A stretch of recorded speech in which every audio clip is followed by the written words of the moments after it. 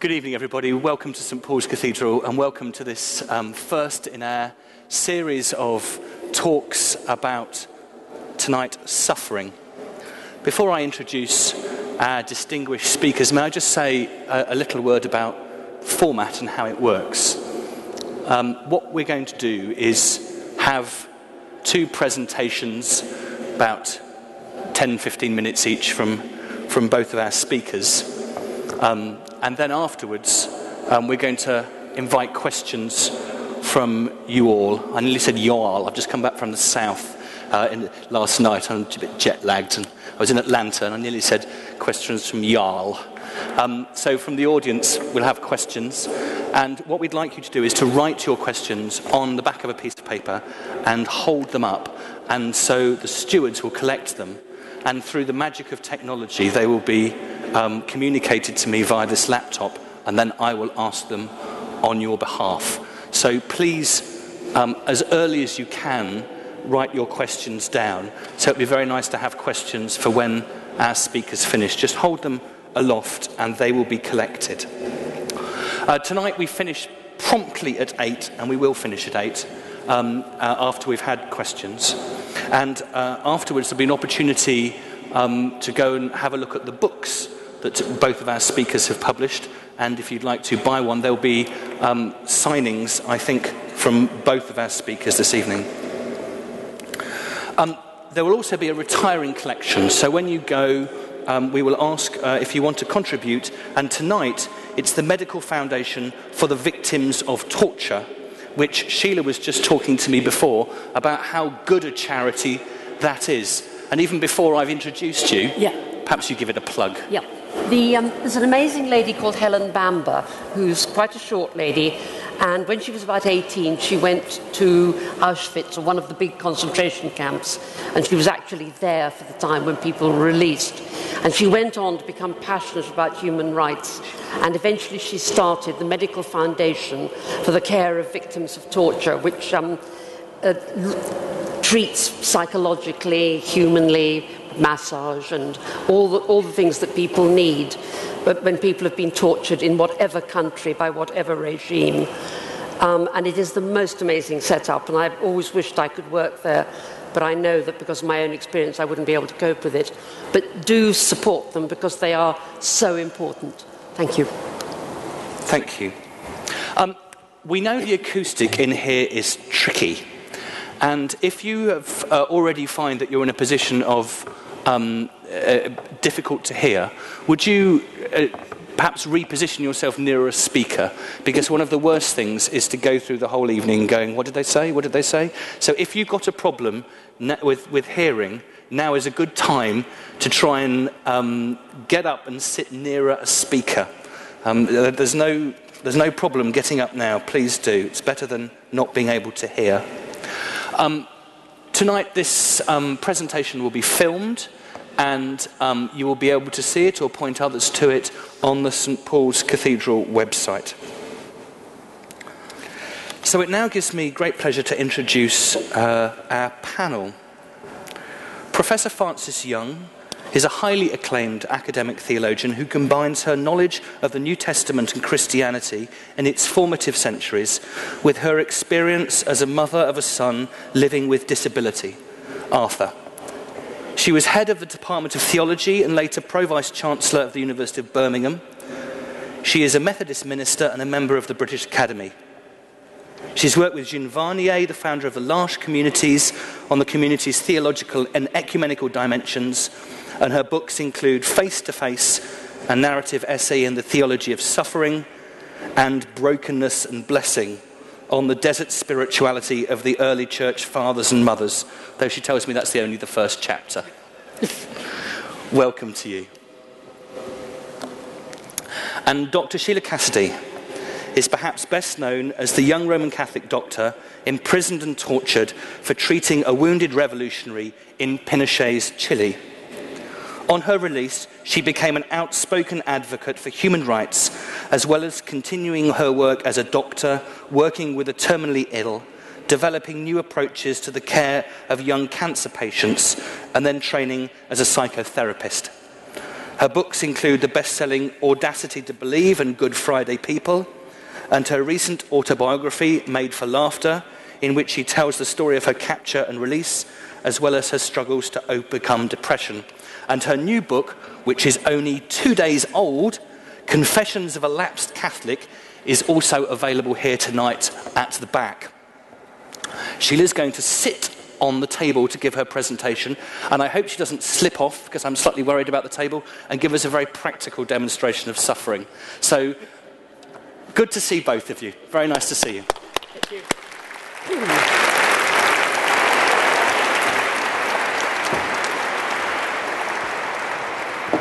Can you sit there? Yeah, I'll sit here. Good. Now, it's going to be a bit dodgy, this. If I get my backside well back. Right, well, it is amazing to be here.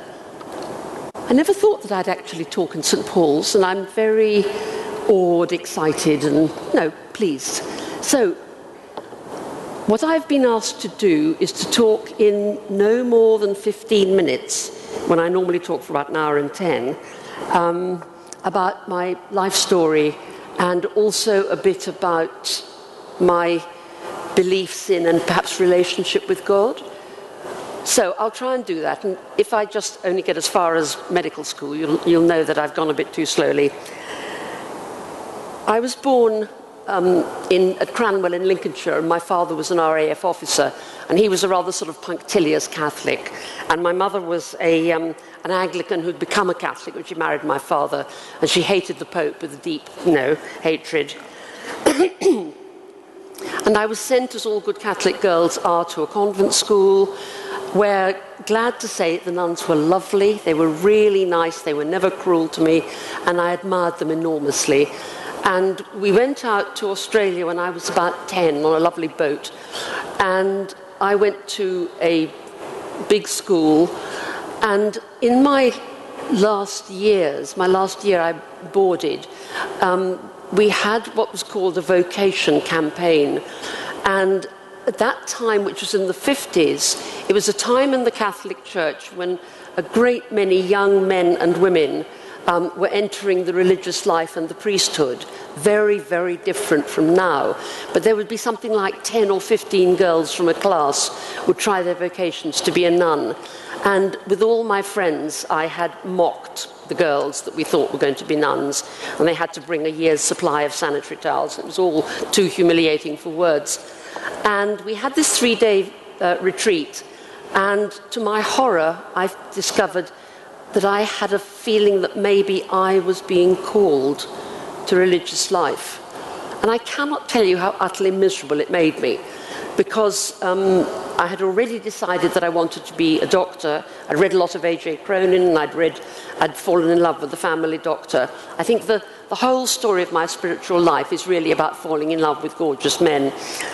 But anyway, I went on from school to the university, again to a Catholic college, run initially by a lovely, sort of very, genteel elderly nun. And then the next year, there was this incredibly bossy, full of personality type nun who'd been a barrister and had entered in full evening dress at midnight. And she was absolutely convinced that I had to be a nun, and I was completely furious. But anyway, the long and the short of it is that I absolutely adored medical school. I loved it. And I went to Mass every day, and I dreaded the thought that I might have to give it all up. And it never occurred to me, really, that I was being called to be a missionary or go to some foreign country and look after sick people. I just didn't think about that. Anyway, we came back from Australia in about 1958, I think it would have been. And my father, who'd had a girlfriend who was the sister of the bursar of Somerville College, she got me in. And so I started at Oxford without having taken any exams. And I'm sure I would never have got in if I hadn't done that. And so I went through medical school. I had another bad attack of the vocationitis, but I got over it. And I went through clinical school, and it was absolutely wonderful, and I adored it. And I think the one thing that I know about myself is that I'm a doctor, born and bred, that I have a massive calling to do medicine, as well as an insatiable curiosity. And then I went to work. I worked initially in the medical and surgical things, and then I worked in accident and emergency, which I absolutely loved, because I do like a bit of drama with my medicine. And I always watch Casualty every night. Not every night, every Saturday night. And the next thing that happened that really influenced me was that when I was working in the plastic surgery department, by the time I was about 25 or something like that, I became friends with a Chilean doctor who was a plastic surgeon. And Consuelo was all of the things that I wasn't. She was an atheist, she was an ex-communist, she was an alcoholic, and she was very, very clever. But also she was utterly passionate about the poor people of her own country. And I expect most of you know that in the Latin American countries there is this massive gulf between the rich and the poor in a way that we don't experience it, however bad it is here. And in Chile then, most of the wealth of the country was in the hands of about 5% of the people, and the rest of the, was the poor. And I remember what I learned when I was in Chile, when I was doing my public health lessons, was that 11%, if not 25% of the people had no lavatory whatsoever, not even a portaloo. So Consuelo and I were very good friends, and we moved to Leicester and we worked there, and she introduced me to Chow dogs, which I still keep. And then in 1972, she decided to go back to Chile, and off she went, flying with two of our dogs. And for a long time, I didn't know what I was going to do, and I decided that I would go too, because particularly one of the things she told me was that in Chile, because there were maids, women were much more liberated to do, to be in the professions. Because if you've got a maid to look after your kids and clean the house, then you can be a surgeon or whatever. Just have some of this. So I went out to Chile in end of 1971, and the first year I spoke no Spanish and I was utterly miserable. And then the next year, the military coup happened. Those of you who are as old as me, which is in the 70s, you're supposed to say, "Oh, no!" But you have failed me, yeah. However, there was a military coup in September the 11th, 1973, by which I mean that the military, the Air Force, the Navy, and the police took over a democratically elected government which was trying to redistribute the wealth between the poor and the richer people. And I had never been a political person. Up until that time, I had never even voted. And it was very difficult to understand it because my Spanish was pretty crap. And I didn't understand what they said on the radio. But anyway, the military came into power. There was a massive curfew. We heard a big helicopter circling around the city at night without any lights. And I heard from the local chemist that there were something like 600 or 1,000 people imprisoned in one of the big sports stadiums. And little by little, the information leaked out that people were being tortured, that people were being killed. And just to give you an example of the kind of people to whom this was happening, there was a lovely singer called Victor Jara, who was a man of the poorer classes who had become a tremendous guitarist and singer, and he used to sing wonderful protest songs. And I should think you could probably get his music even now. It's very, very beautiful. And Victor Jara was taken prisoner, and they beat him up, and they deliberately broke his wrists so that he would never again play the guitar. And he was tortured, and in a few days they killed him. And his wife, who was English, was allowed to take his body from the morgue in Santiago, and she writes in a book called Victor that she went in and there were piles and piles of bodies in the morgue, piled on top of each other, hundreds of dead bodies. So in March, that's the coup was in September 73. In March 74, Consuelo died of the drink. She had been drinking very heavily while I was in Chile, and she got cirrhosis and she died the way people do. There's a lovely guy called Dougie, who I see on Plymouth Hoe, who's an alcoholic, and I saw him this morning, and he's got the big swollen belly. That's sort of the beginning of the end. So Consuelo died, and I was deeply saddened, but it was the beginning of a new part of my life, in that I was no longer helping to look after a very sick addict, but I met up with the American missionary priests and nuns, and I met a religion that I had never known existed. I met a Catholicism which was quite new to me. And instead of being sort of church-based, this was men and women who lived with the poor in the shanty towns, who shared their food with them, who didn't wear a habit, they just wore jeans. And I remember going out to supper one night and being sent to get a chair from one of the priest's rooms. And in his room, there was a bed and a table, and there was a Bible, and there was a shirt and a pair of jeans hanging on a nail behind the door. And I'm a shopaholic. I love things, beautiful things, and I love endless clothes, and if I can't buy them, I make them. And so meeting these people who were on fire with love for the poor and who were prepared to risk their lives for those who were in hiding from the military was a very amazing experience.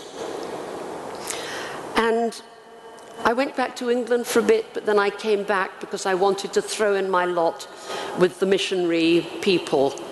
And one night when I was working in the emergency hospital, I was called to see a young man with massive bullet holes, machine gun bullet holes in his body, and he was lying there naked. He was 17 and had 7 bloody great machine gun holes in his body. And in another room there was a lad weeping, "I've killed a man, I've killed a man." And that was the young soldier who'd shot him. And I was so moved by this and so angered that I decided to contact the young man's parish priest so that at least his mother would know that her lad was dead, not just disappeared. Because one of the worst things, there were about 2,000 people disappeared in Chile. Some were dropped with their hands tied in barbed wire from helicopters into the sea. Some were buried in mass graves. Some were shot. All manner of hideous deaths. And so I met up with the parish priest, who was a Jesuit, and we became friends, and I didn't see much of him.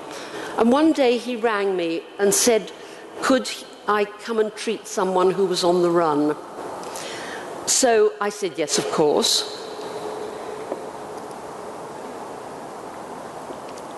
And so I went with him, and there in the house of some American missionary sisters was a young man called Nelson Gutierrez, who was a very far left terrorist, if you like, freedom fighter. There's always the saying that one man's terrorist, another man's freedom fighter. And he'd been with a little group out in the suburbs, and one had been shot dead, and the others had been taken prisoner. And Gutierrez had a bullet in his leg, and I said, yes, I would try to take it out. But I suggested that he went into asylum, because I told him he could get a terrible septicemia and maybe betray his friends. So he went into the house of the papal nuncio, which was like an ambassador, like an embassy where he was safe. And I went to treat him, but in fact they had someone else. And then a few days later, I was in the house of some other religious friends, the Columban Fathers, some Irish missionaries, and suddenly there was a tremendous shot and a scream. And I rushed downstairs, and the maid of the house was lying on the floor with an enormous bullet hole in her back. And Father Bill Hallidan, who was the priest in charge of that, oh God, I've almost gone, can I have another few minutes? Go on. Okay. It's really hard to talk about this slowly. Anyway, the guys came in, they shot the maid, they arrested me, they took me away, and I was tortured off and on throughout one night because they wanted to know basically where Gutierrez and people, and they wanted to know the names of the priests who'd looked after him. So I was stripped naked, tied to a bunk, and tortured with electric shocks, some on my limbs, some in my vagina, and believe me, it was very nasty. And I held on to the information for as long as I could, and then I told them what I could. I spent 3 days at the torture centre. I spent 3 weeks in solitary confinement, where I battled with God between praying to be let out and praying to do what God wanted. And there was a real sort of sense of an act of abandonment then, saying, okay, grant that I may love thee always, then do with me what thou wilt. So I then spent 5 weeks with 100 or so other women, amazing young left-wing women. I came back to England. I did a lot of human rights stuff. I stayed at Ampleforth Abbey. I went into a convent where I was more miserable than I have ever been. I came back to medicine, and then I started work at the hospice where the dying people are. And I loved the work, but I suffered very badly from depression for about 10 years. Lots of therapy, and then the antidepressants, and that worked. And then I worked for 10 years at the hospital, starting all manner of new ventures, group programs with young women with breast cancer. When I left, I got breast cancer myself. And then for the last 8 years, I've been retired, and it's wonderful. And I write books, and I go to painting classes, and I sit by the sea with my dogs and communicate with the divine. And I have dinner parties, and I have a ball. And that's about it. Will that do? I haven't given them any theology. We'll do theology in questions, shall we? Yes. I could go on another half hour. I'll tell you what, we'll do theology in questions. Thank you very much indeed. That's okay. Fantastic. Sorry I went on too long. Thank you so much. Can you get round the front? Yes.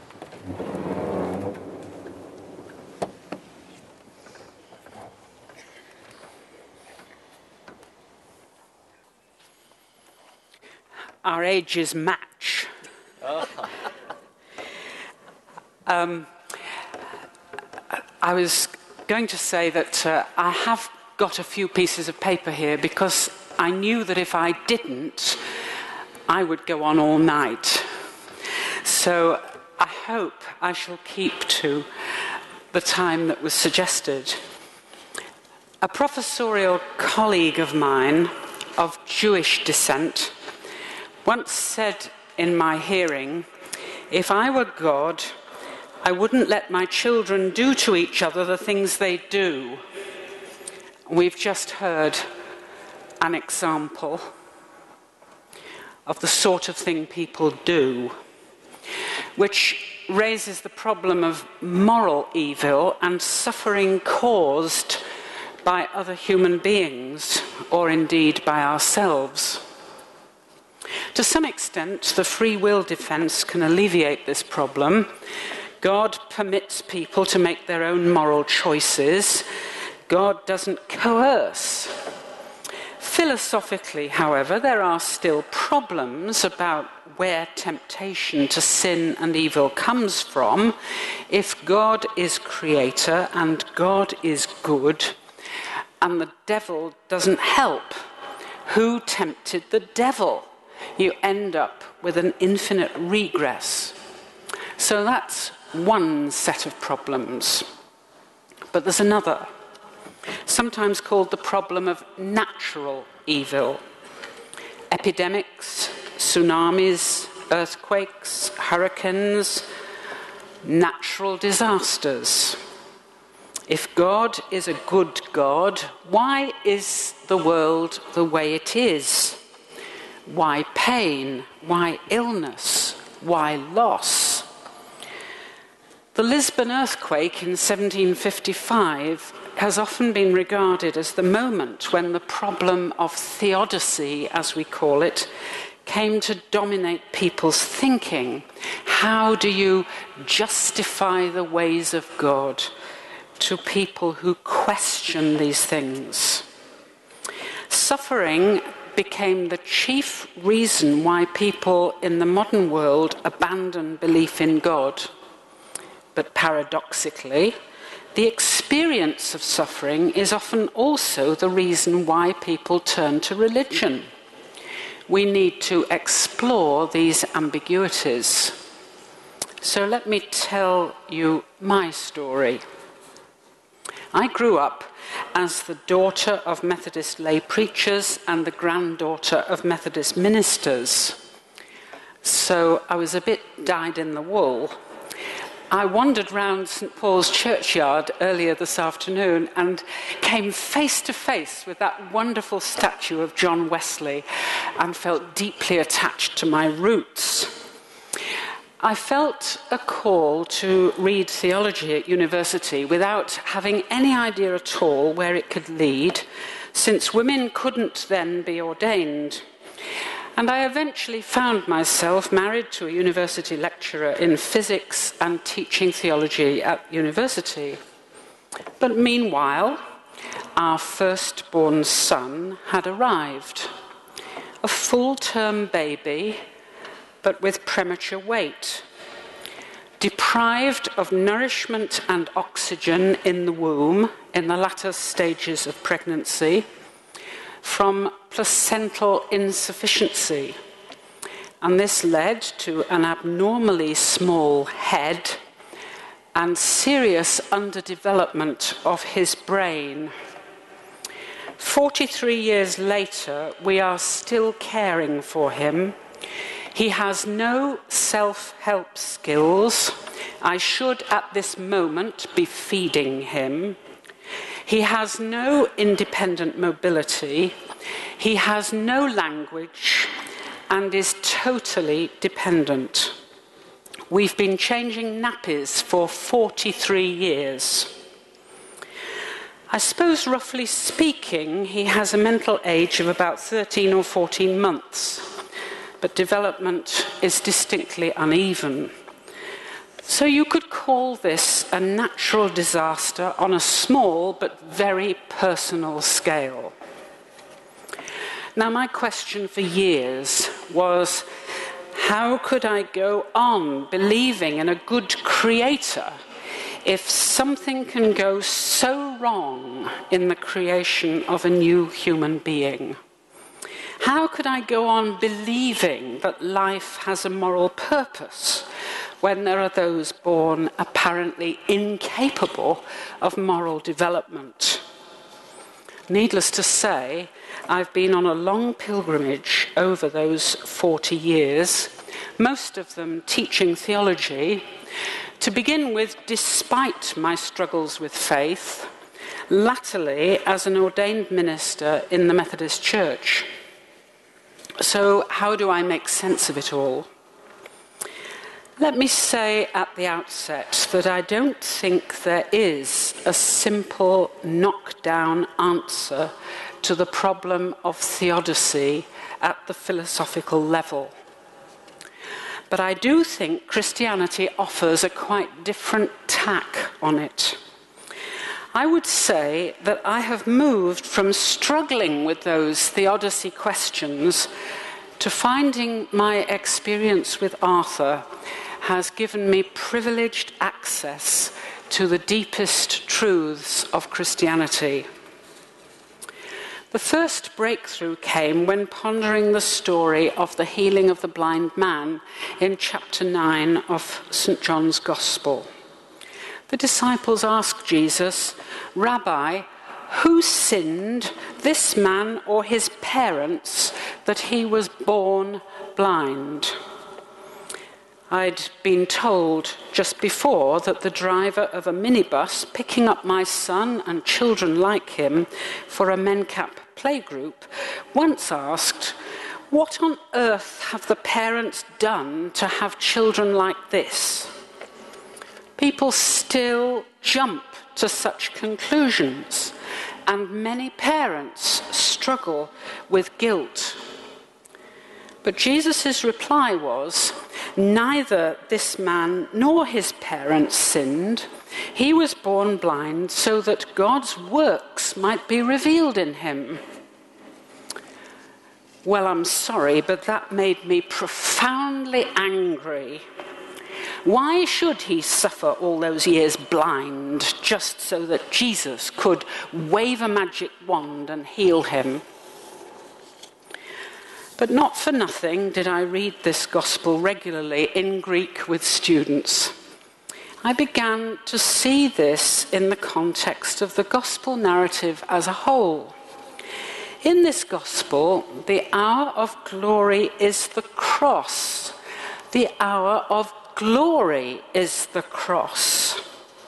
From the beginning, we've been hearing about the light shining in the darkness. And every now and again, Jesus says, my hour has not yet come. And it's only as we work on through to the Passion narrative that we begin to hear that the hour of glory is there. By the end, what we see is Christ entering the depths of the darkness and all the gone wrongness of things, God in Christ taking responsibility for all our sin and suffering and transforming it. Here is no magic wand, but a costly identification with us, and the story of the blind man is there as a sign pointing to the deeper truth of what Christ has done. What Christianity offers is not a philosophical theory explaining the why of suffering and evil, a theodicy, but a God engaged with it, a God prepared to enter and bear it on behalf of all, an atonement whereby God has sorted it. Now, a good many years later, I was invited to go to Lourdes on the Faith and Light pilgrimage. Faith and Light is a sister organisation to the L'Arche communities, of which you may have heard, both founded by Jean Vanier, where people commit themselves to living in community or befriending those who have learning disabilities and their families. I was invited to go and do a talk for parents on Holy Saturday. It was over Holy Week and Easter. I had huge misgivings. I was very nervous about the reputation of Lourdes for miracles, because I had come to believe very deep down that acceptance was the proper and appropriate response to the kind of situation I was in. I was also pretty nervous about the Roman Catholic ethos, however ecumenical I'd been over the years, and particularly worried that I wouldn't be in a position to have Easter communion. However, there was a solution. I was invited to preach at an Anglican Eucharist in the Roman Catholic Upper Basilica. So there you are, it was ecumenical after all. But this visit to Lourdes was a transforming experience in all kinds of ways. I will just simply, to start with, at any rate, share the experience on Good Friday afternoon, because it was one of living that insight into John's Gospel. I found myself alone, following the stations of the cross in my own inimitable way. Methodists don't usually have stations of the cross, but these were tableaus, life-size, which were positioned all the way up a little foothill of the Pyrenees, and you literally had to struggle up the path from one of these stations to the next. And I came to the point where I met with Mary, and I relived an experience from some years before when I had gone with my son to the local convent for a carol service. And for the first time in my life, I had been at the foot of a huge statue of Mary. And by the time I'd got home, this poem had been given to me. Mary, my child's lovely. Is yours lovely too? Little hands, little feet, curly hair, smiles sweet. Mary, my child's broken. Is yours broken too? Crushed by affliction, hurt by rejection, disfigured, stricken, silent submission. Mary, my heart's bursting. Is yours bursting too? Bursting with labour, travail and pain, bursting with agony, ecstasy, gain, bursting with sympathy, anger, compassion, bursting with praising love's transfiguration. Mary, my heart's joyful. Is yours joyful too? And then I went on, and I came to another tableau, which was the women of Jerusalem bringing their children to Jesus as he carried his cross. And I found myself identifying with them and begging a blessing. And eventually I reached the top of the hill, and there were the 3 crosses. And the afternoon sun was going down behind, so that you simply couldn't look at the crosses until somehow I lined up the cross of Christ against the sun, and all I could see was this dark silhouette. And it was as though I was seeing that message of John's Gospel, Jesus entering the darkness of our experience and transforming it into glorious light. Seeing the cross as the centerpiece of Christianity's answer was only the beginning. Maybe some of the other things will come out in response to questions as the evening goes on.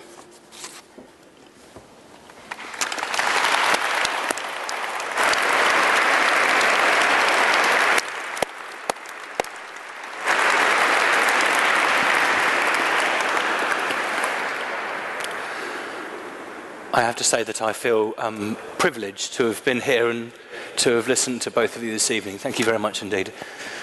What I'd quite like to ask both of you, just to speak some more about, and Sheila, if I could ask you first, is given all of this, how did you keep on believing? Or did you and didn't you? And could you tell me something about how that experience was worked through with your faith? I think I'm very lucky. I have a very simple faith to do with the unseen God rather than to do with Jesus.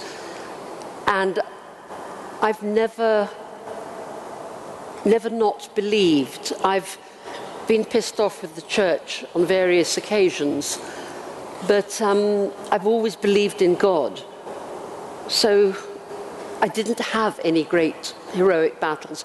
I've had battles over other things, but not that. Right, that's very interesting, because a lot of people would have expected you, I guess, to have some great heroic battle and so forth. Why do you think you managed to avoid that? I think I'm a very simple soul with some kind of intuitive carnal knowledge of God. So I just never didn't believe. As I say, I've gone through periods of not going to church, but it's just it seems to me so self-evident. And sorry, just to ask you one more. You spoke about depression and insomnia, I see, which is something I have as well. Yes. It's terrible. Is there any way that they may be connected, or I mean, in terms of, I mean, I might speak of a loss of faith, but some people might experience a loss of faith in terms of the black dog in terms of some sense of depression, which... For me, it's never been like that. I mean, I've had the most monumental depression with a lot of suicidal thoughts, and I've had very, very severe insomnia, often on over about 10 years. And really, it was only when I had the chemical treatment that it stopped. I mean, I would have normally have been awake the whole night, if not 2 nights before a thing like this, and be absolutely a gibbering wreck. But I've never not believed in a higher power. Can I ask you whether your experience has been the same as that? Not at all, as I indicated. So how do you keep on believing? I think my story is very different in that I grew up in a setting where it was almost inevitable that you believed. I found the experience of reading theology a very profound challenge because all sorts of questions were raised at all kinds of levels. But even more than that was the experience of meeting and eventually marrying a scientist who did not share my faith. And I had never, ever imagined I could marry someone who did not share my faith, since it was somehow deeply part of me. And then for our first child to be born with such profound disability, though, of course, at that stage we simply didn't know how bad it was, and it's just as well that you don't know. I mean, the question you keep asking the doctors is, what's the future? And they can't tell you, and it's just as well they can't. That was a tremendously profound challenge, because the kinds of answers I thought I could give to the problem of suffering didn't work anymore. And so it was partly a head thing, but it was also coping with the anguish and the anger at what had happened, because every parent imagines their child is going to be wonderful. And this was our first baby. We have had 2 others since who are wonderful, and so is Arthur. But it takes a substantial amount of adjustment at an emotional level and at other levels. And of course, there's a level at which you respond with love and a sense that this baby's going to need me all his life, and you actually feel good about that. But then there's the other side, which is so much more difficult to feel good about, and the uncertainty, and it's been a long, long process of growing. Here we are still 43 years later. So I did find it a very, very profound challenge.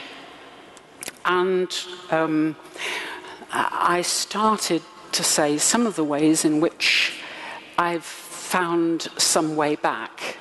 Perhaps I could throw in one other.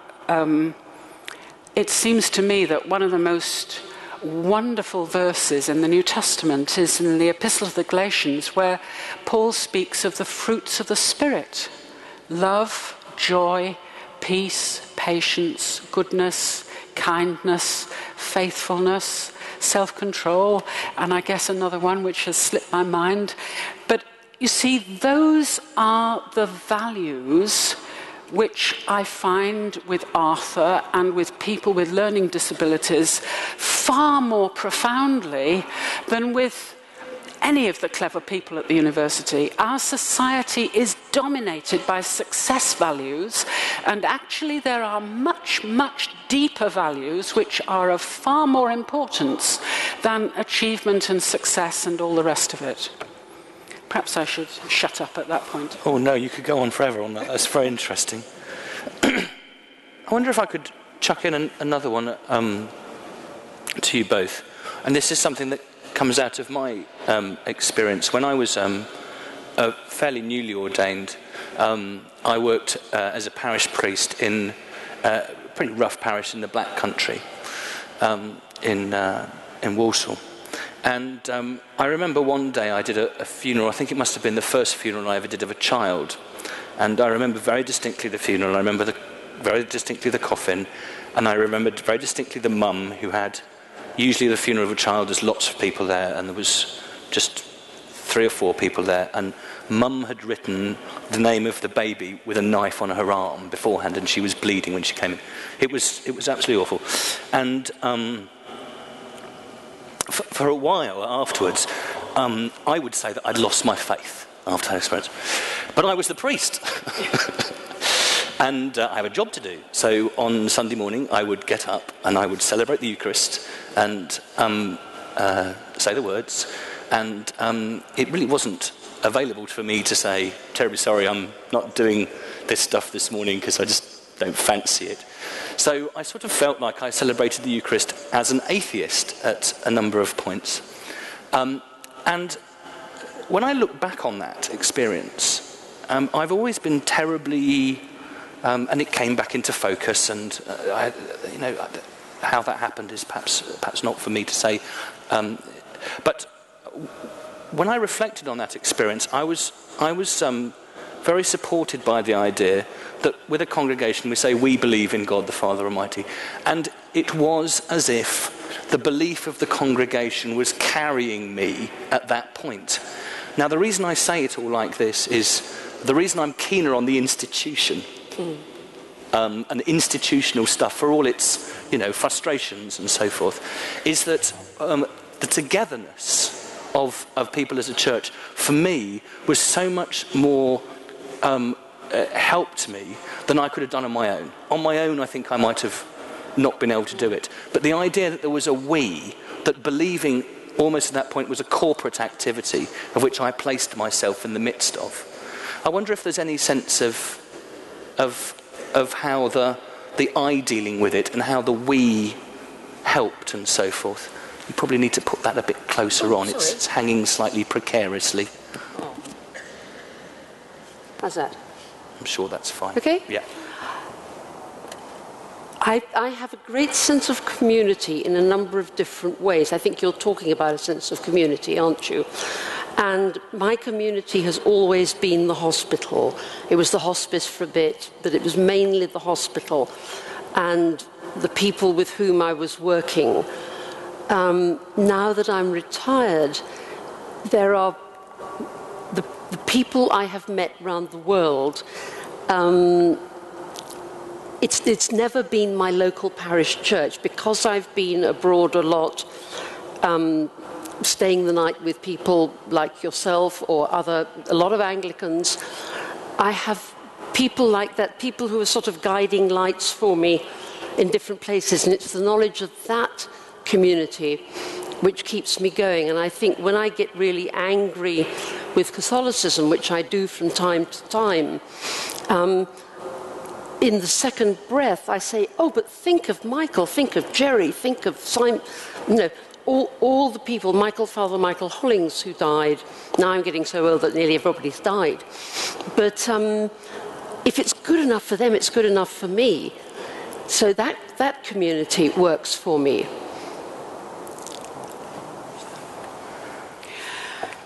I think this also is one of the really important things. I mean, I would say that for about 15 years, I kept going to church, but I didn't really believe very much.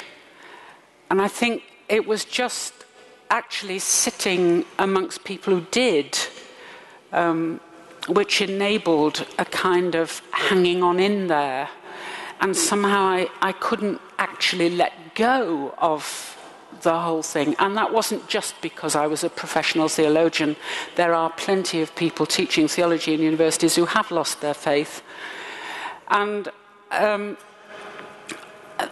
there are, however, I think, certain key things I can point to. And very often they were experiences of community which weren't the local church, but rather special communities. I was asked to go and be the speaker at a group called the Athona Community, and they have summer camps over at one of the oldest places of Christian worship in England, in Essex. And the first time I went, Arthur was about 19, and I was beginning to come back to some kind of sense of faith. And the people in the community would help get his wheelchair round a ploughed field morning and evening to this wonderful old stone chapel. And there we would have prayers. And the community was founded for reconciliation immediately after the Second World War. And one evening, there was a German pastor, leader, figure, who was taking prayers. And he said, I had intended that we should spend this period in silence, but we can't have silence with Arthur. You see, I must explain. If he's in a place like this with an echo, he will shout and get more and more and more excited. And here we were in this stone chapel. So he said, we will create silence by singing psalms, because Arthur loves music and he will just listen to music. And we got to, Athona, like Iona and elsewhere, has its own ways of singing psalms. And we got to this one simple song, I am too little, Lord, to look down on others. I've not chased great affairs, nor matters beyond me. My soul's a new-fed babe at rest on the breast. My brothers seek the Lord both now and forever. And as we sang that, it seemed as though Arthur was the Christ figure in the midst of the community. And I began to see that actually it is vitally important for the church to incorporate people with disabilities, with impairments of all kinds, because unless all kinds of people are represented within the body of Christ, then we are not the body of Christ who entered into all the sin and the suffering of the world and redeemed it for us. Thank you. I'd quite like to ask you both something about the way in which we respond, and many people respond to suffering with a sense of blame and the need to blame. And in fact, I'd quite like, if I may, just to come back to you, because very naughtily I've recalled a quote from Wesley about the Lisbon earthquake, which you actually mentioned in your talk. And he blamed the Lisbon earthquake, Charles Wesley, on papists. And the quote is, Jesus, this was what Wesley said of the Lisbon earthquake, in which 30 to 40,000 people died.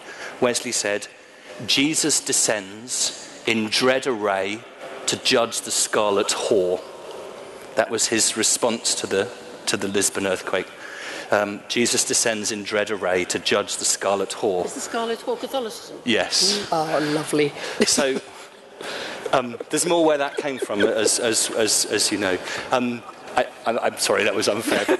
But I did want to sort of pose the question of the way in which we readily reach for blame when we have our experience of suffering. Yeah, well, in my case, the only person to blame was God, wasn't it? So that's a rather different kind of situation. I think there are situations where it is quite clear that responsibility needs to be attributed.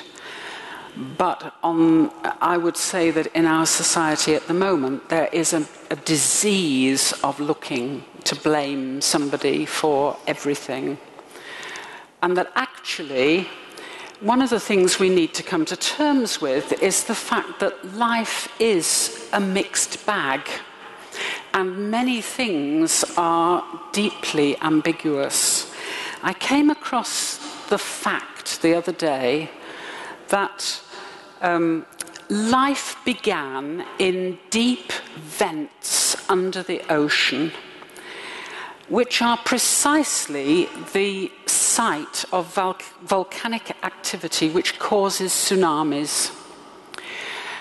It's also true that people live under volcanoes because that's some of the most fertile soil there is in the world. And so often things are ambiguous. Fire, for example. Fire can be deeply damaging, but we all need fire for power for all kinds of everyday activities. And it seems to me that there are ways in which we do live in a world which is ambiguous and accident-prone. And we also live in a world where everybody's going to die at some point. And it does seem to me that we have, in society in general, tended to lose sight of the fact that life is a kind of risk, and that we're all vulnerable. And actually, we shouldn't be suing the council when we trip over the paving stone. We should be taking responsibility for our own action. So I would say yes and no to this, that we need to actually address why we are so quick to blame, rather than looking for the positive ways of dealing with a situation. I'd like to come back on a different tack and say I think that it is extremely natural to want to blame something, and I think that as a scientist I'm always wanting to know why something happens. And in particular, I mean, in my own world of psychotherapy, I want to know why people do bad things, why a man beats up his wife, why some people are narcissistic and talk about themselves without ceasing. And you can nearly always go back and find a reason. And finding a reason is not the same as blame. And you might say that the cutting down the Amazon, it has a major cause in the changes of our weather and all these things. And I think that it can be too pious to say we shouldn't blame people. I think you want to know what the hell is going on. And when there's absolutely no reason, then, and in particular with the different cancers, why me? The answer for some people is, well, you smoked, mate. I'm so sorry. I mean, my friend Consuelo died an untimely death because she drank. Why did she drink? Childhood stuff, God knows. So it's all a great, exciting mystery. So I would be wary to say don't blame. Thank you. I've got a whole lot of questions. I've got lots of questions that are coming through on my laptop from people in the audience. Perhaps I can start with this one. The question is, can suffering ever be good for us? I think it was once described, there's a particular soul-making theodicy that the world is a bit like, someone described it as a cosmic Gordonston, where I once said that on Thought for the Day, and I got a very rude letter from the headmaster of Gordonston to say, well, it wasn't that rude, it was just he wasn't happy. The idea that somehow that through suffering you're somehow ennobled and so forth. I wonder if you might respond to... Can I do that? Yes. I think suffering experiences, whether it be death or cancer or a road accident, is like a module of a university, because hideous though it may be, you learn so much, and that then equips you to understand what's happening to other people. There is this amazing word, empathy, which is the ability to enter the other's world as if it were your own, but without losing the as-if quality. And if you can enter the other's world when people are suffering or when people have been tortured, then you're not going to say the wrong thing. You're probably going to shut up and listen. And I think that empathy is the great skill that we all need in our relationships and in our professions. And very often we get that through experience of that. I mean, my dog died a month ago, and never have I been so sad. I was sadder than when my brother and sister died. You'll think I'm completely nuts, but I'm not, because the dog was there. I loved her, she loved me. And so it was a real experience of recurring pain, sadness, endlessly bursting into tears. But now I am that much wiser about grief. Before I come to you, can I just have a supplementary on that one? Because there may be, I'm sure that is some people's experience, the way in which you can sort of grow through an experience of suffering and somehow be bigger for it when you come out the other end. But isn't there also a sort of suffering that actually just destroys us? Oh, yeah. And you see some people who are not made better people from suffering, but actually made worse people from suffering. But that's what the professionals need to do. I mean, when you're in a hospice, your job is to help people, to walk alongside people in their suffering, to stop them from becoming bitter, one hopes. And it's the same in psychotherapy. You're helping people to deal with the horrendous drama in their lives. I have a young man who has an unexpected cancer, and the being alongside him is to try to help him to grow through it. And difficult it is. I guess theologians, don't they call it dysteleological suffering? Yes. But I think that is a hugely difficult problem, but it leads into something which I think we do need to think about. The question of judgment, which you were challenging me with, and quoting Charles Wesley, I should say also that the Wesleys did hold out the hand of fellowship to anybody who believed, no matter, and they did live in a time when anti-papists were rife in this country, and we're all affected by the times we live in. But what I wanted to say was that in the New Testament, the word that we often translate judgment is also the word which is behind our word crisis. And what happens in a crisis is that the way people react shows up what they're really made of. And so I think some of what the New Testament is saying is that the way in which people respond is a way in which they are almost judging themselves, or they're being shown up for what they really are. And if I could give an example, I think in general there has been a pretty considerable change of attitude in our society, but the way in which people with learning disabilities have been treated in most societies, in most of the history of the world, is a pretty bad show.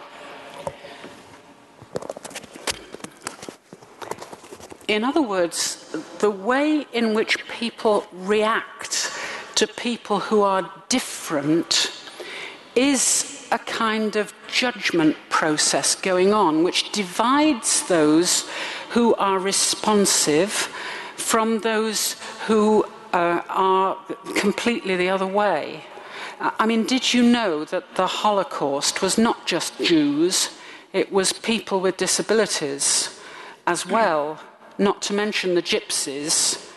I mean, there is something very deep-seated in human nature which finds people who are different very hard to cope with. And yes, our society has moved a long way, but there are ways, I think, in which suffering can actually be the kind of crisis which shows up what you're made of.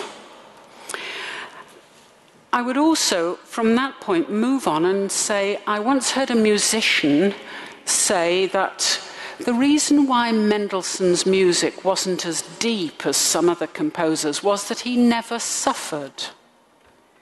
Now, this may seem a bit hard, but it does seem to me that the greatest literature, the greatest drama, the greatest music has often been concerned with tragedy and with our mortality and with our sin, the faults that end up producing consequences which perhaps were never intended.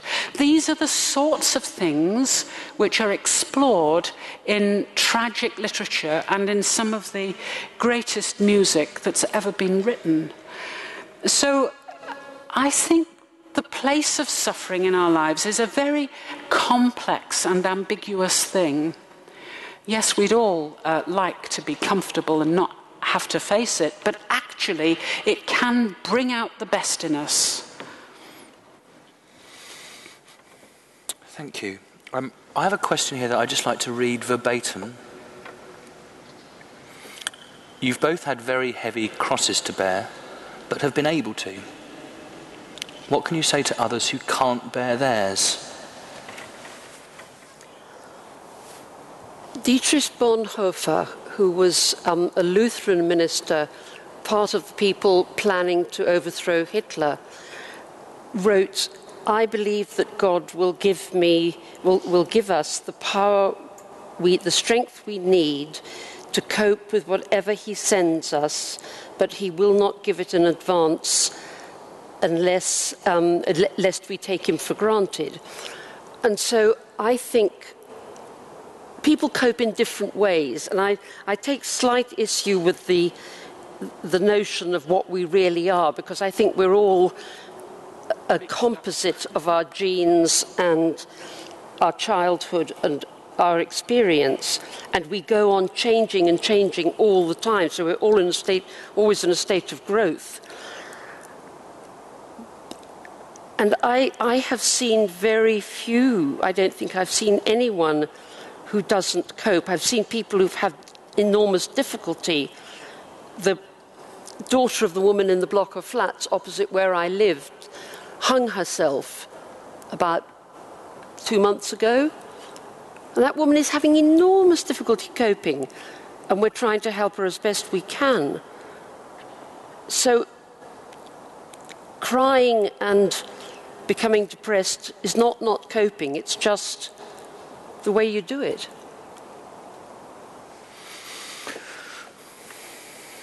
Yes, I think my response to the question was, what do you mean by not coping? Because, well, I think most people keep going.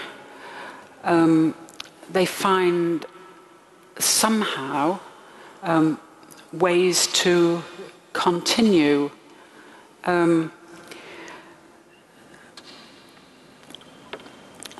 And I think everybody, in a way, has to find their own way. But I do want to underline what was said earlier about empathy. That if there are people around who will share the burden, who will allow you to give vent to your anger and not simply give answers that nowhere near meet the question, but sort of hold you, as it were, through the dark periods it does make a difference. Can I just press you on that? I know it's tough, really. I feel that I wouldn't have been able to cope had I experienced what you had experienced. I feel somehow I would have given up, or I don't know. I mean, maybe there's other people in the audience this evening who feel the same way. And that business about what do you think gave you the strength, or was it just one day at a time, one foot in front of another? I think one thing you do learn is to live for the present, because you don't know what the future holds. Though I still occasionally have blind panics about the future, because my husband's 75 and I've turned the 70 years and 10, and how much longer can we go on caring, and what happens to him when we can't anymore? I mean, those questions are there in the background. And then I have to say to myself, well, everything's worked out so far. I couldn't have imagined being in this situation 43 years ago when we started. And you just work through it somehow. Of course, it is well known that people who have this kind of thing happen in the family are more likely to end up in broken marriages. I happen to have the most wonderful, faithful, extraordinary husband who has entirely supported my career, as well as his own, until he eventually decided to take early retirement and become Arthur's principal carer. That is a testimony I have to give. And I also have to say that I think he found it a lot easier than I did, because he didn't believe in God. He could just accept it as one of those things that happen and you have to just get on. And he, in the early years, he was the absolute rock in the family, where I was emotionally, but quite fragile. Thank you. Is there anything you want to... Yeah, I think it depends very much what hideous thing happens to different kinds of people. Some people who have a severely handicapped child have enormous difficulty coping with that child, and so they have respite, or the child is looked after in a home. And I think it's really important that people are not made to feel guilty if they are not able to cope, to look after their own relatives. I mean, my brother died in February, and he was such a difficult man. He was a lovely man, but he was very difficult. And it was so hard to look after him, and eventually he was in a very good nursing home. But as I say, it's different people have different gifts. And Jean Vanier, who is a very good friend of mine, runs these amazing homes where people with all kinds of disability are looked after, from people who lie and look blank and do nothing else, to other people who bumble about and things. And one of the things that happens with suffering is that it draws out the best in those who feel the need to care. If you think of the nurses who look after people with Alzheimer's, if you think of the nurses, very often men, who look after brain-damaged young men. At the place where I go for coffee every morning, there's a lad who was in a bad car accident, and there's always a couple of blokes looking after him. That brings out such goodness out of ordinary people that they become really special. Okay. I'm going to be pious for a moment in terms of asking you questions. I want to ask you a question about prayer. And it's always struck me that one of the forms of prayer that particularly Anglicans don't use or get is the one that the Bible calls lamentation, which I always think it's a form of prayer, and for me it's, roughly translated as crying. Does it ring any bells with you to speak as crying as a form of prayer? Absolutely. I was once teaching a class of pastors from black churches in this country, and some people from mainstream churches. And it was a class on the Old Testament, and we got to the book of Job. And one of these black pastors, rather piously, but rather fearfully, said, "Do you think Job was blaspheming?" And my response was, it's more blasphemous to be dishonest before God. And what you find in Job and in many of the Psalms is the deep, heartfelt honesty of people who can't understand why the wicked prosper and why the good suffer, and all the other questions, the age-old questions which have echoed down the centuries. And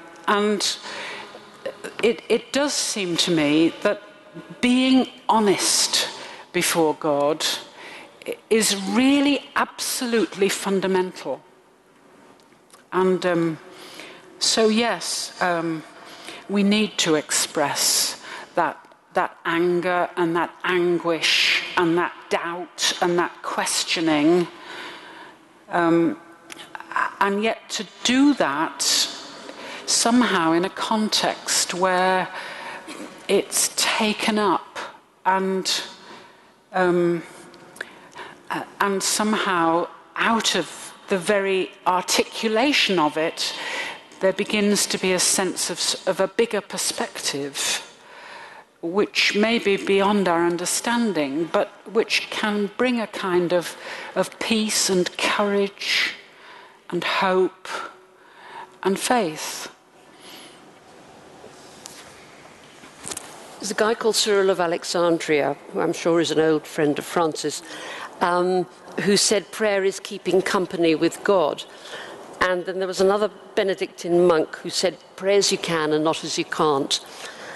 And I think prayer is many, many things. Prayer is adverting to the presence of God. God is here, God is everywhere, the God that I believe in. So most of the time I don't talk to God, but I sit by the sea and kind of sit with him or her by the sea, and little bits of poetry and psalms come into my mind. When I was grieving for my lovely black chow, the quote from Isaiah, all flesh is grass and its beauty like the wild flowers. The wind blows and it is gone and its place never sees it again. It came through my mind again and again and again. And the wild flowers are the poppies in the park where I walk the dogs. And it was just such a powerful thing. So sometimes you kind of take a ride on a psalm or a bit of scripture.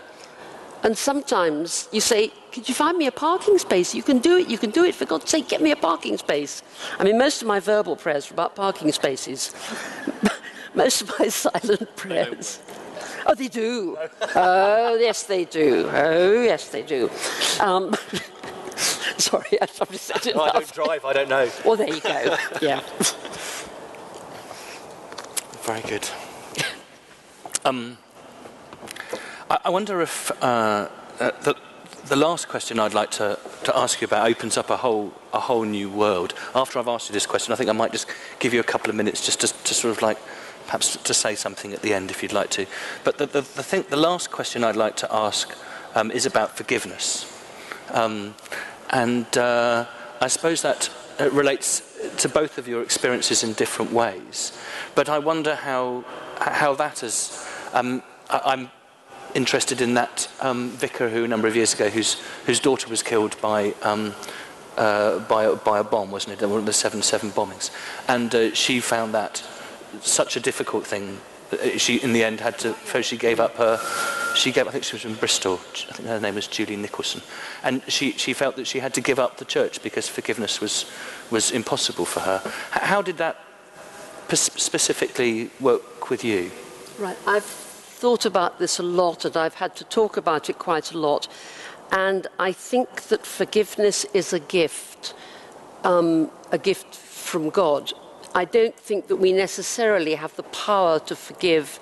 If somebody did something hideous to one of my good friends or one of my animals, I don't think I would forgive them. But then if you don't forgive, you destroy yourself. I was very, very angry with one of the women that I worked for when I was at the hospice, and I can remember getting in the car, and my dislike and anger of her was consuming me. And I got in the car and I drove for 6 hours up to North Wales to St Byno's, which is a big Jesuit house, to talk to the man who counselled me about these things. And I prayed for the ability to forgive. And eventually it came. And people always ask me if I was able to forgive the people who tortured me. And I had no trouble over that, because they were just poor, not morons, I guess, but poor, not terribly bright people who'd been made to do it by the military, who'd been made to do it by the generals in Chile, who'd been made to do it by the politicians in New York or Washington. So if you can't forgive the man who raped your daughter or the person who ran over your son, pray for forgiveness, because it will otherwise destroy you. I'm sure that's right, and I don't think I've ever been so severely tested in terms of forgiving someone for something, except perhaps forgiving God for sending me Arthur. But then Arthur has also been a wonderful gift. I think sometimes, though, I reflect on the other side. We assume it's hard to forgive, and we forget how hard it is to be forgiven. Because if you have done something really serious, you've got to start by admitting you've done it and facing up to the depth of the reality of what you've done. And most of us immediately turn to make excuses. And I often think that we talk a bit too glibly in churches about being forgiven.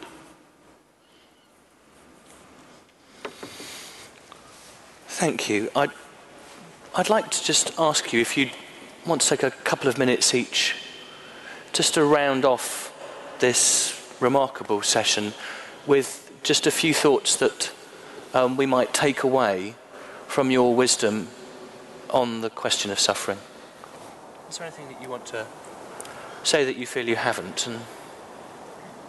Yes, what I have been dying to say all evening, in a sense, is shit happens. The world in which we live is a fragile creation. We are fragile creations.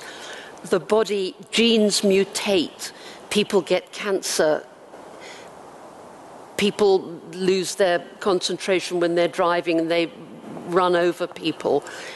It's a world in which bad things happen. And what we have to do always is to try to work out whether it's just one of those shit happening things, or whether it's actually there's a cause, like the Amazon rainforest, the butterfly flapping its wings.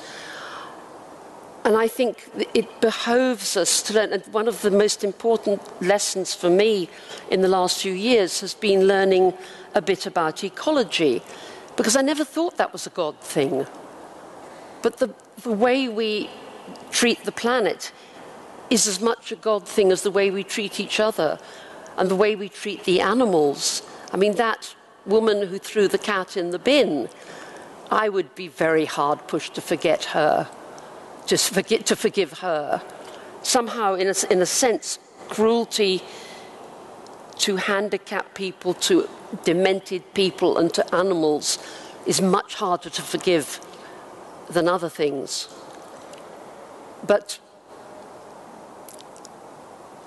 the thing about God, I don't know why I believe in God, except that I somehow know her, him, and I know her, him, because I keep company, because I spend quite a lot of time in silence. And I would say to you, spend some time in silence and let your mind be still. I do it at the moment, just drinking a cup of tea in the morning and scratching the dog's back, as good as saying the rosary.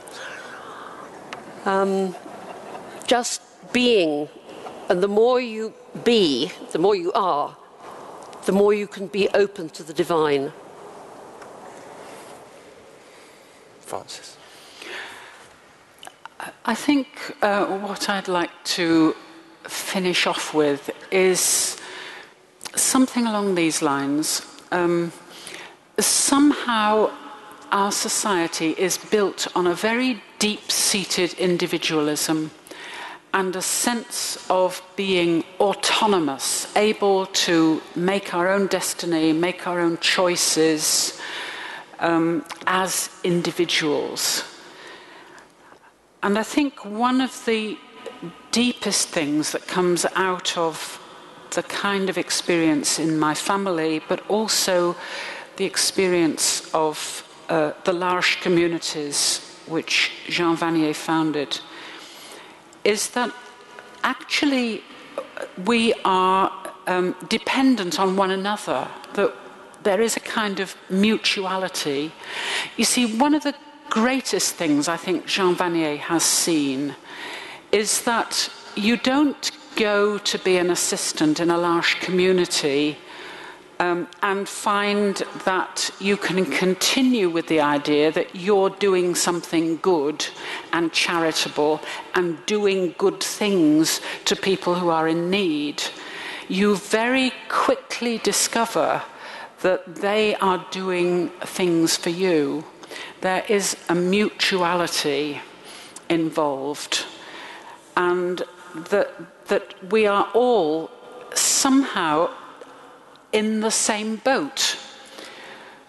I mean, here was I with a high-level job in a university under enormous stress and pressure, and I would go home and I would put Arthur to bed, and he would smile and he would chuckle and we'd have fun together, and I would discover that he ministered to me.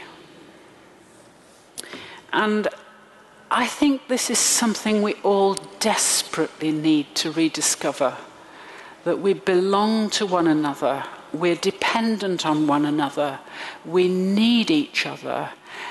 And strangely enough, it is in that ordinary being together that the presence of God is found, and the fruits of the Spirit.